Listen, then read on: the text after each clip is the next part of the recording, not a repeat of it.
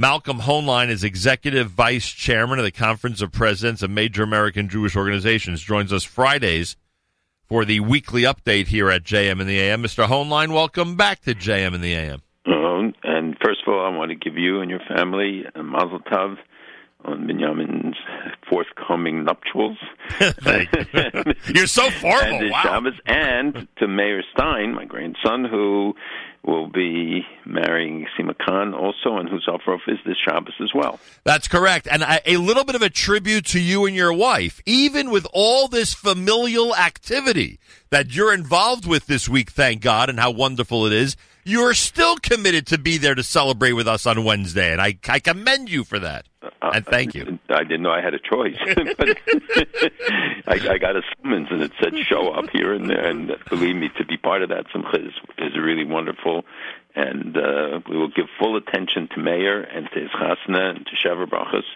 But we will also want to be at the simcha of the Siegel family. After all, we've been watching it for more than 2 decades. Unbelievable. I'll tell you, when you think about it, the time just flies by. And I'm sure you think of this every time you make a simcha, the place or the role that every one of these smachot has in Jewish history, building Jewish families, thinking about how, I say this to you all the time, thinking about how there was no such thing ever before this generation. You could argue with me if you think I'm wrong, of 4 generations being together at a wedding celebration, and today, thank God, it's practically commonplace. And especially for those of us who didn't have grandparents, didn't have the schus of having grandparents because of the Shoah particularly, that the idea that you would be a grandparent, let alone great-grandparent, and as you said, that multiple generations coming together to celebrate, this is the ultimate nakama and the ultimate assertion of V'charta V'chaim. And we shouldn't take it for granted. 100%. All right. Unfortunately, our headline right now for the weekly update is what happened in Israel today. Sometimes I think it's unfair because, limited information has come out till this point. But what can you tell us about today's terror attack in Israel? That there was a family, father and 2 of his children, and one 17. They were all wounded, and a 17-year-old was killed. The other 2 were taken to hospitals. The oldest was the older person who was in his mid-40s, and a younger boy. And it was they were visiting Dolev Springs, and which actually has been called the Dani Spring because of Dani Gonen, who was killed there. Wow. I think 4 years ago. And the tragedy of this is terrible. Obviously, that and we're waiting to hear the condemnation of the world that quickly rose up in such condemnation of Israel and rallying behind the anti-Semites that wanted to visit Israel. And now we'll see where they are, but we have seen this escalation going on. You know that there were, and we've talked about some of the attacks. They hardly get any news coverage or any attention in the media and across the board.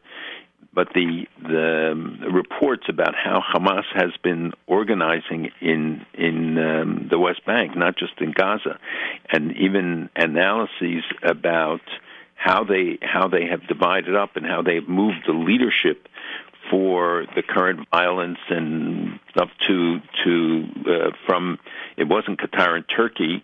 Now it's in Beirut and in Doha and Istanbul and in Gaza. And they've divided the West Bank into 3 parts, headed by terrorists, all of whom were deported to Gaza in the deal to free Gilad Shalit.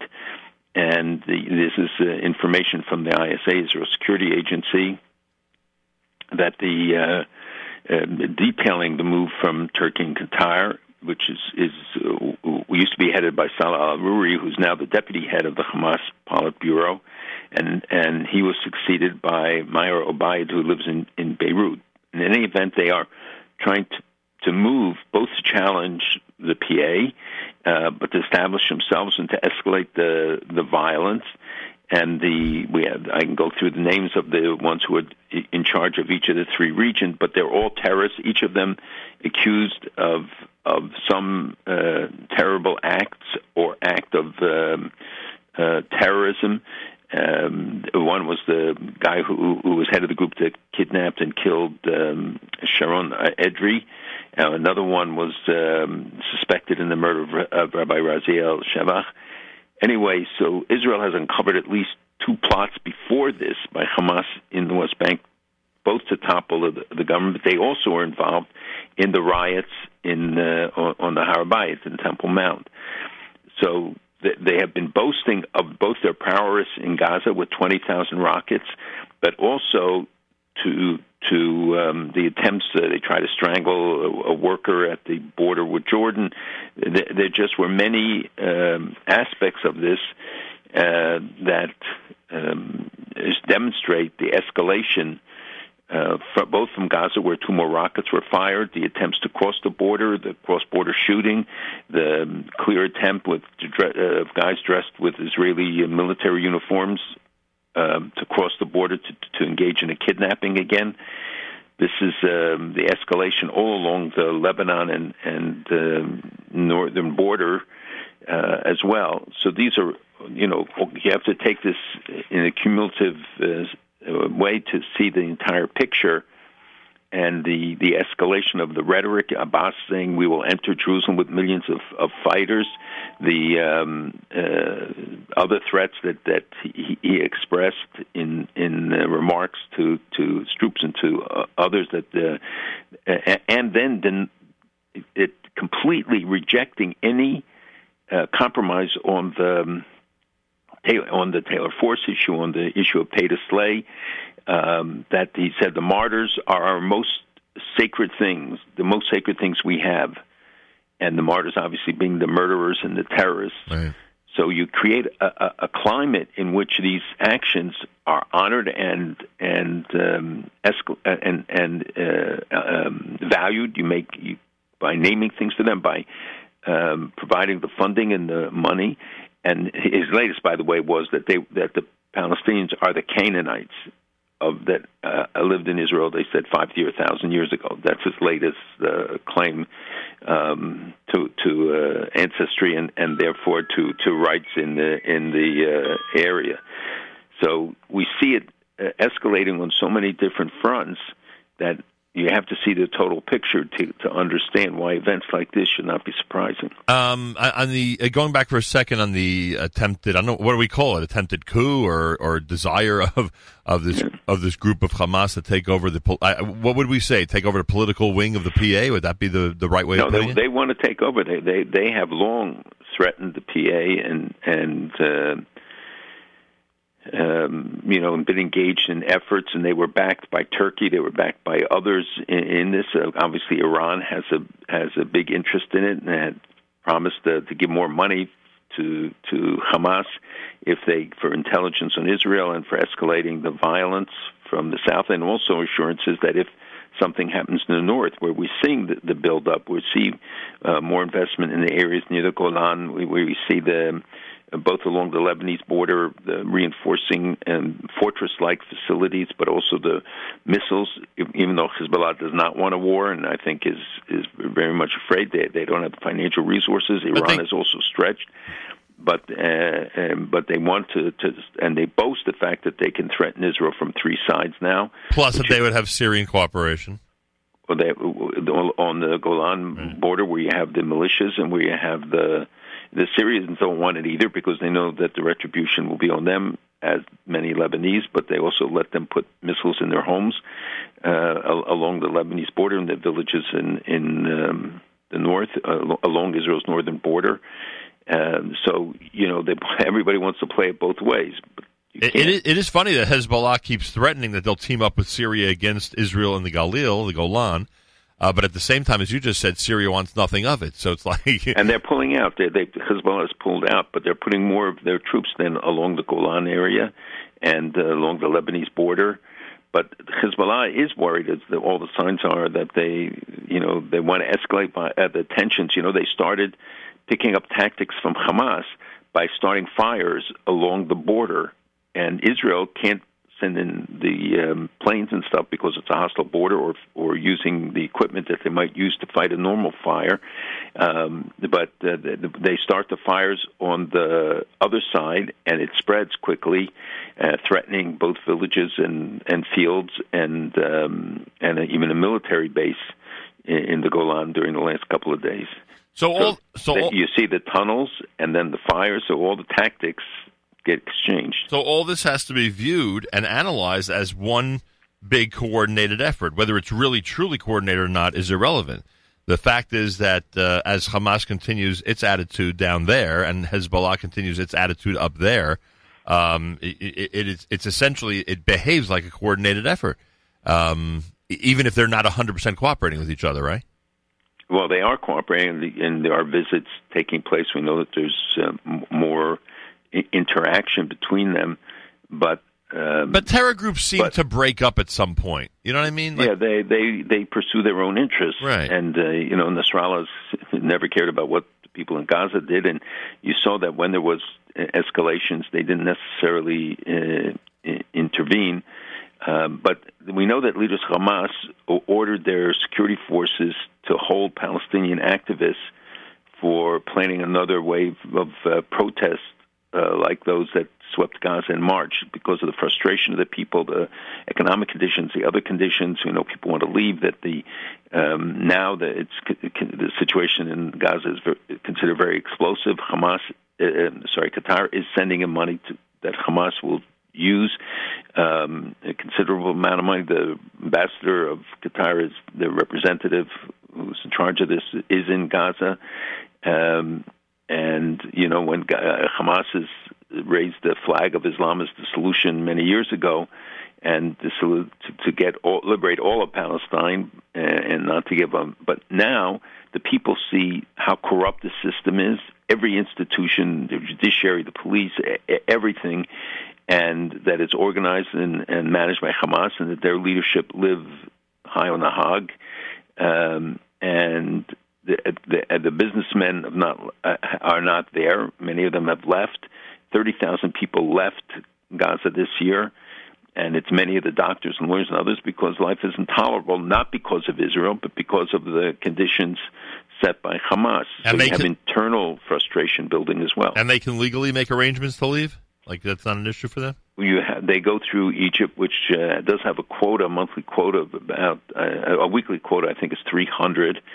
But the bigger, people leave, and some under the guise of traveling, and then don't come back. And the funeral of this young girl, Rena, is taking place in Lud at 3:30 this afternoon. Unbelievable, I'll tell you. And the father, both of them were wounded pretty seriously. The 19-year-old is being operated on as we speak. Right now, the boy. Unbelievable. All right. Now, what I surmise from the situation with Iranians in Iraq and Israel's, I mean, now it seems like it's public information already that Israel's ready to admit, or Netanyahu, seriously hinted that it was the Israelis who took out those installations, right? At this point? He certainly gave some indications to that effect without saying it. I like how you put that. So here's what I get from this. Tell me if I'm crazy, but here's what I get from this. I get that Israel is ready to play the game with Iran, with the United States, to continue with sanctions, to do what's necessary to keep them in check. But the moment they feel that they're overstepping their boundary, literally, by increasing their activities in other countries, there'll be no tolerance. Is that essentially what's going on here? You mean no tolerance by Israel? Correct. So I do think that that's at the core of it. Israel has made clear that it will not allow a buildup of threats against its security, which means that the transfer of weapons. The Iranians moved a lot of their manufacturing and other facilities or storage house for munitions, for rockets, from Syria, because they were targeted there, and in the T4 Air Force Base, the Russian base, where Israel hit several times. So they moved it closer to the Iraqi border, and then across into Iraq, thinking that they would be immune from being hit. And according to the Iraqi Hezbollah militia, their members were killed and wounded, and they said it was an aerial bombardment, but an unidentified aircraft. in the Saladin province, which is north of Baghdad. And they said that there were numerous explosions. This is not the first time. I think this is the second or third time in the last few weeks, because we've seen the escalation of Iran's activities, and Iran has the militias there. The IRGC is very active in Iraq. By the way, so is ISIS in Iraq and in Syria, and we have some time to talk about the resurgence and the fact that they have an estimated 18,000 fighters still there. And Netanyahu essentially said that Iran has no immunity and that they could strike, and we're going to that they're going to act against them.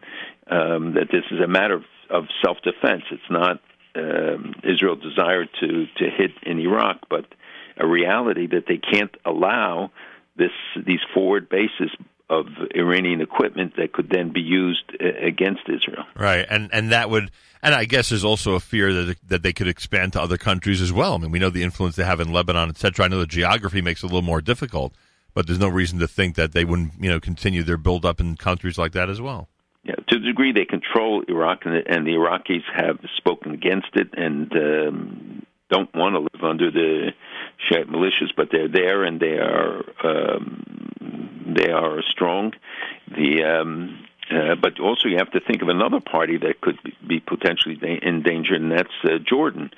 And there's nothing that Iran wants more than to get to see it toppled and to get Jordanian troops through on another front against Israel. Because right now Jordan is still a buffer between Iraq and Israel. Is Jordan throwing out its Israeli ambassador? This is a move by some people. I don't think the king is going to do that. They let off steam by letting people make these really hostile comments. And as you know, that the peace that Israel has with Jordan, with Egypt, are not peace with the people, they're peace with the governments, between the governments.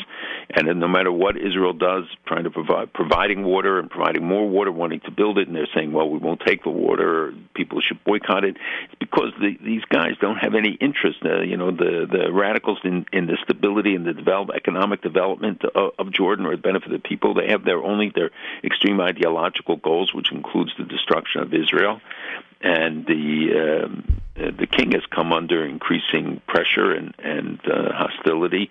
So sometimes, they excuse what he says, which they might not normally, because, they got to let off steam. They got to find a way to give voice to give some red meat to the people. I actually believe that that's not a good idea, but but just think that Israel couldn't have carried off these attacks, if they in fact did it, without the U.S. and Russia at least giving a nod of approval. Do they need Jordanian approval for it, or that doesn't factor in? Well, it depends on how they flew there, but right. I do not think that they flew over, or would acknowledge that they flew over Jordan. But and we know that the pro-Iranian militias are feel targeted and were really shook up by this, because they were all given the impression that you'd be in Iraq, you could act with impunity, and now they were given a very different message about the weapons which are trying to protect in Iraq but are destined for Syria. It's America's one and only Jewish Moments in the Morning radio program, heard on listener-sponsored digital radio around the world on the web at NachumSegal.com, on the Nachum Segal Network, and, of course, on the beloved NSN app. Malcolm Hoenlein is Executive Vice Chairman of the Conference of Presidents of Major American Jewish Organizations. We call this the Weekly Update. In the context of,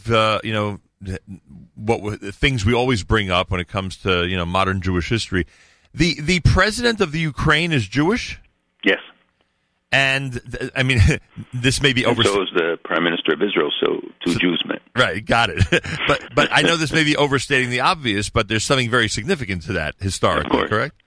Of course. I'm saying. He was a comedian, a television entertainer, and, the frustration of the people in Ukraine. He's very popular, and he won the election. And Bibi was there this week, and they appeared together, and I don't know if that was part of his election campaign strategy or not. I don't know how the Russian population in Israel views the visit to the Ukraine. Am I being a little too cynical, or is that part of it? No, cynicism is certainly the order of the day, it seems, here and there. But he went there. He had been invited, and there's the last chance before the election, which is coming September 17th, and whether this was to counter Lieberman's appeal and to win those of Ukrainian origin in Israel, I think I'd leave to the speculators. The visit is important, and sensitive in the sense that his relationship with Putin, which is so important, and obviously there are great tensions between the Ukraine and Russia.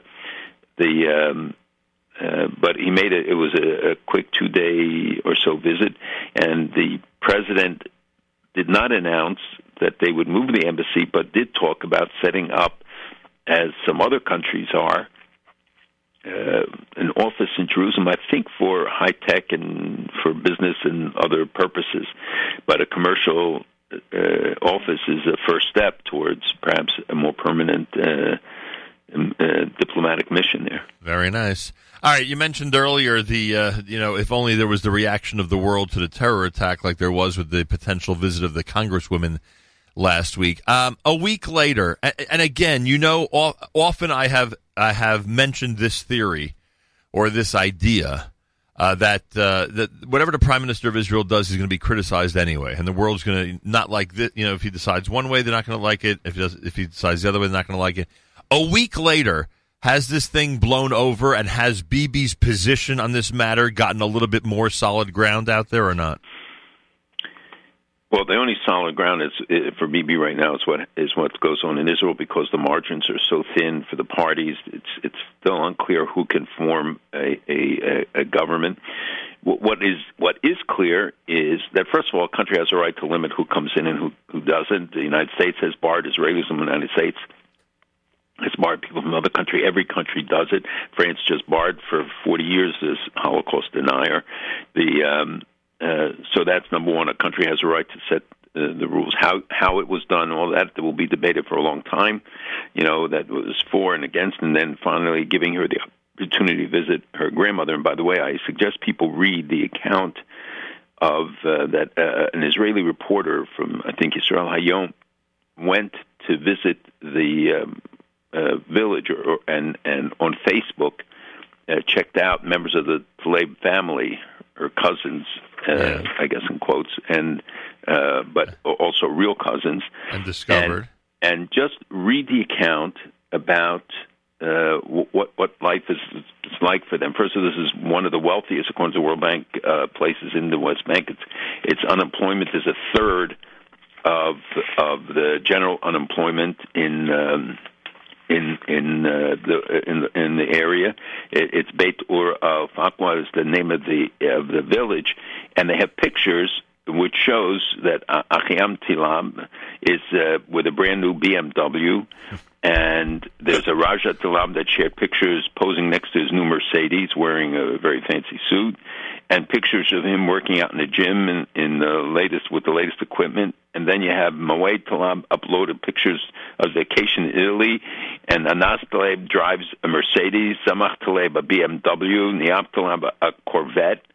And the portrayal of is certainly belied by this, and according to a PA report from a year ago or 2 years ago, every home has a satellite TV, and most have LCD screens in their living room, and almost everyone in the village had internet access and a mobile phone. So it's a different image than the one that she tried to paint. I thought occupation causes depression and economic depression.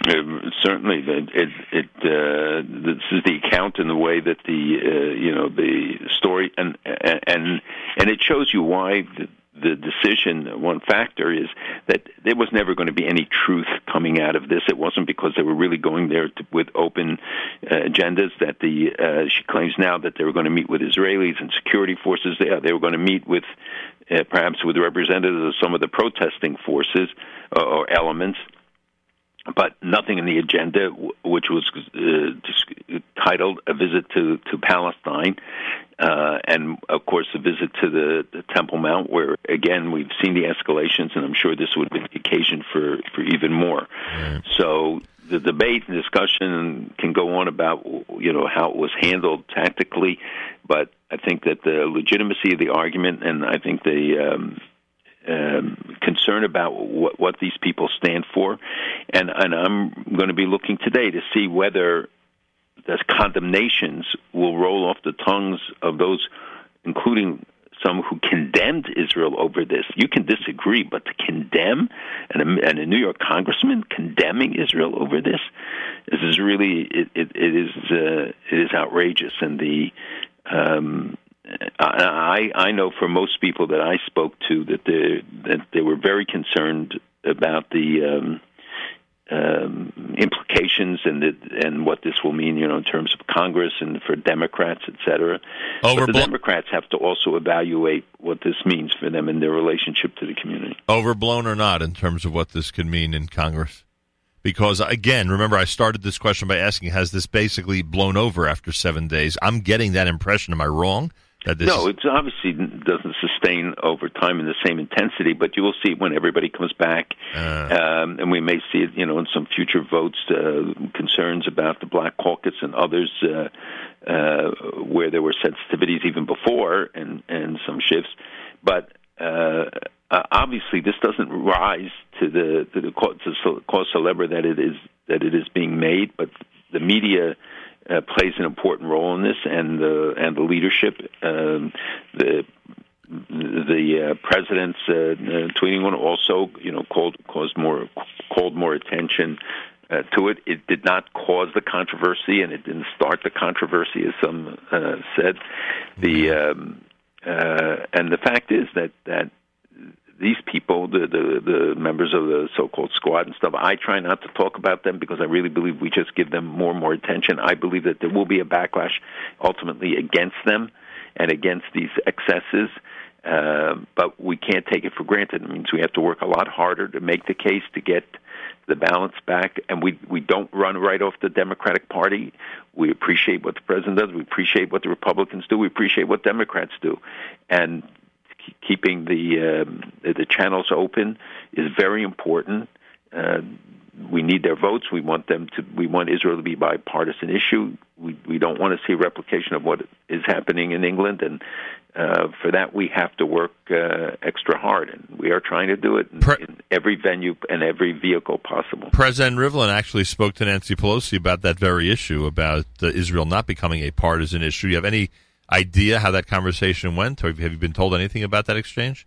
Yes, I was told that's exactly what the exchange was, and that he said that Israel, that they appreciate what Democrats do and they appreciate what Republicans do, and it should be bipartisan.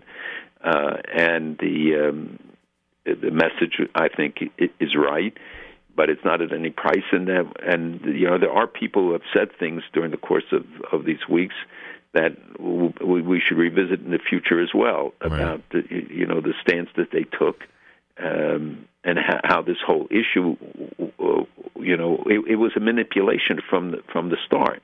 And if you look at the group that's sponsoring their trip, there had been another group earlier which seemed to pull out, the Humpty Dumpty Foundation, that this group has been known to be tied to terrorist entities, alleged terrorist entities, and to very negative sources. So, that all of this paints a picture for us of what their true intent was, what this is grandstanding.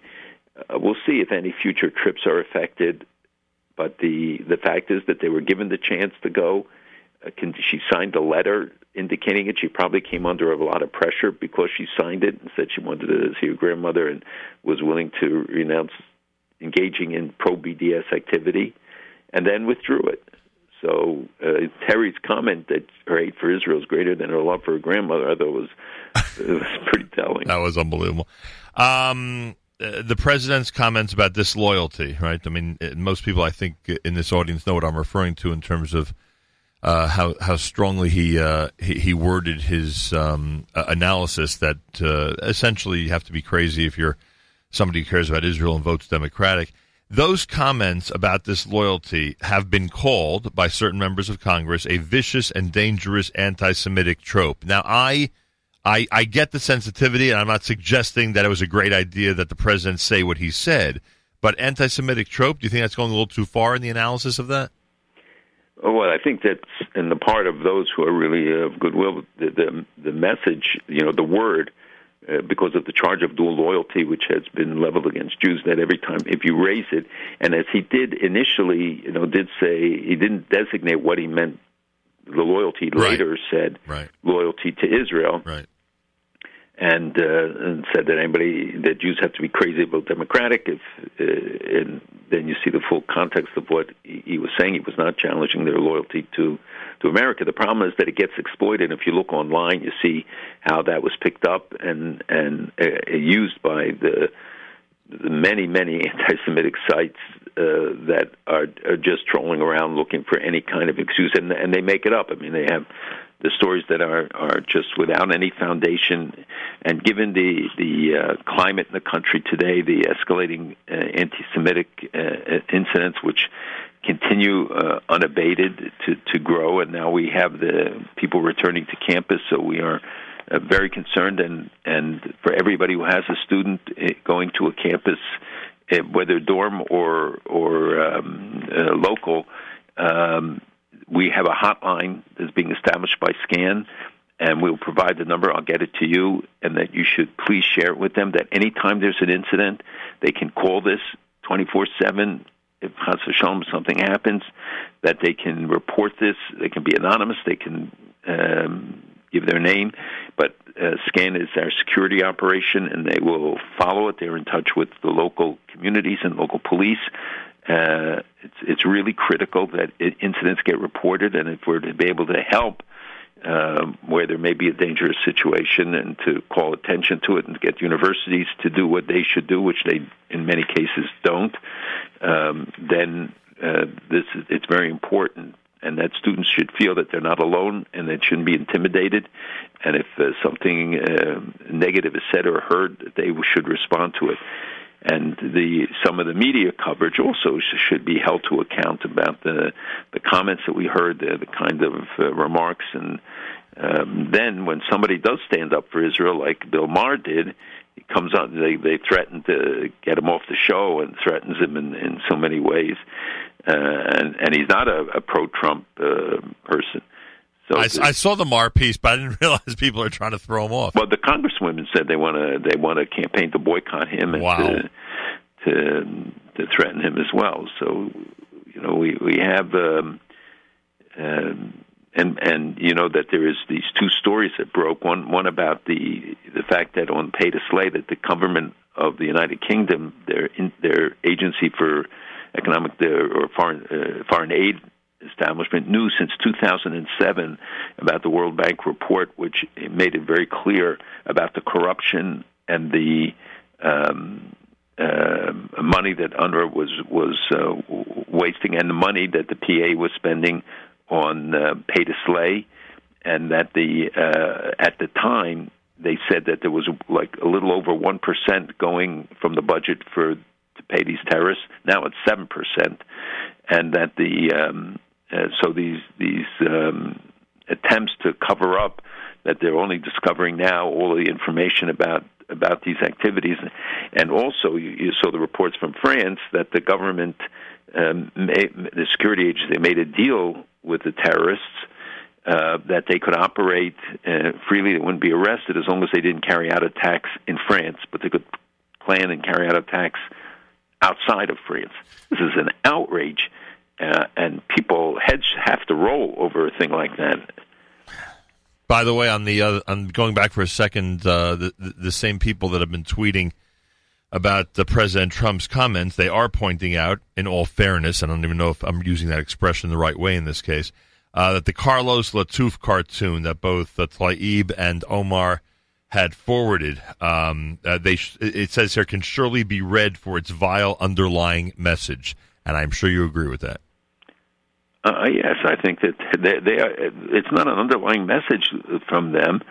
I mean, they have been pretty blatant. If you listen to the press conference that they held on Monday, and I'm not saying what it should have, the lies, the distortions, the accusations against Israel, and they engage in that, quote, anti-Semitic tropes all the time. Look, I think everybody has to be careful, and that means the President, Congress, Republicans, Democrats, everybody, because of the charged atmosphere, because of the the way that themes are picked up, whether it's the white nationalists or whether it's on the left, whether it's coming from Muslim sources or minority sources, wherever it is, the bottom line is that we see a continuing escalation in the number of anti-Semitic attacks. It continues to rise, and anything that feeds it, and why we look for legislation, we look for other remedies to fight, whether it's BDS, which is an expression of anti-Semitism clearly, and these are, the congresswomen are clear supporters, public supporters of BDS, and Israel has a law about it. And by the way, I just want to tell people, when they said that this was a haphazard decision on Israel's part, there's a 10-page ruling about this decision. It was thought out. Their legal people were consulted. You have a law that bars people who support BDS from coming into Israel, and it preceded the president's comments. It wasn't the president pressuring Netanyahu. He says that the decision was reached before the president, I think, tweeted his comments about the visit. Agree or disagree, Bibi has to do much better in this election. If he equals what he did last time, it's going to be bad for him. Right now, I think he would be happy to do as well as he did last time. And the numbers are shifting all the time, and you see the vote sharing agreements that were signed, and the Arabs saying that they would hook up with this party or that party and stuff. I mean, it's just very fluid. We don't know what is true, because most of this deals with behind-the-scenes arrangements and discussions that are taking place. Clearly, Netanyahu appears to be running very seriously, and I can't say he's running scared, but certainly running serious, or running scared, because every politician should. The numbers, keep varying, and it depends upon the source.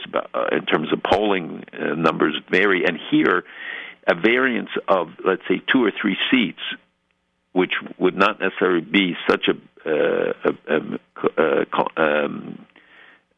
significant difference, matters, because they're trying to get to 61, and if you're 59, 2 seats makes all the difference in the world. Right. And they're trying to do it without Lieberman, and trying to do it in some combination without other parties. So it's everything right now is very fluid, and it doesn't seem like Blue and White has caught fire, and it doesn't seem anybody else has. That this is really an election about Netanyahu. Malcolm, enjoy your family celebration. And we should all have many simchas. Everybody should have simchot. Only simchot, that we shouldn't have news like we had this morning. That family, which will go into the Shabbos in Avelut, and feels for the father and the son. People should remember them, and that we should only have simchot and continue. Amen. Toda rabah. Next week we are off, correct? Yes, sir. Okay, Malcolm's away next week. We will reconvene the Friday after Labor Day. Thank you so much. Have a wonderful Shabbos. Have a good Shabbos. Malcolm Hoenlein is Executive Vice Chairman of the Conference of Presidents of Major American Jewish Organizations. Joins us Fridays for the weekly update here at JMM. Again, next week, there'll be no weekly update because Malcolm will be away. Big family simcha, as you heard. Friday after Labor Day will be our next weekly update, which is 2 weeks from today.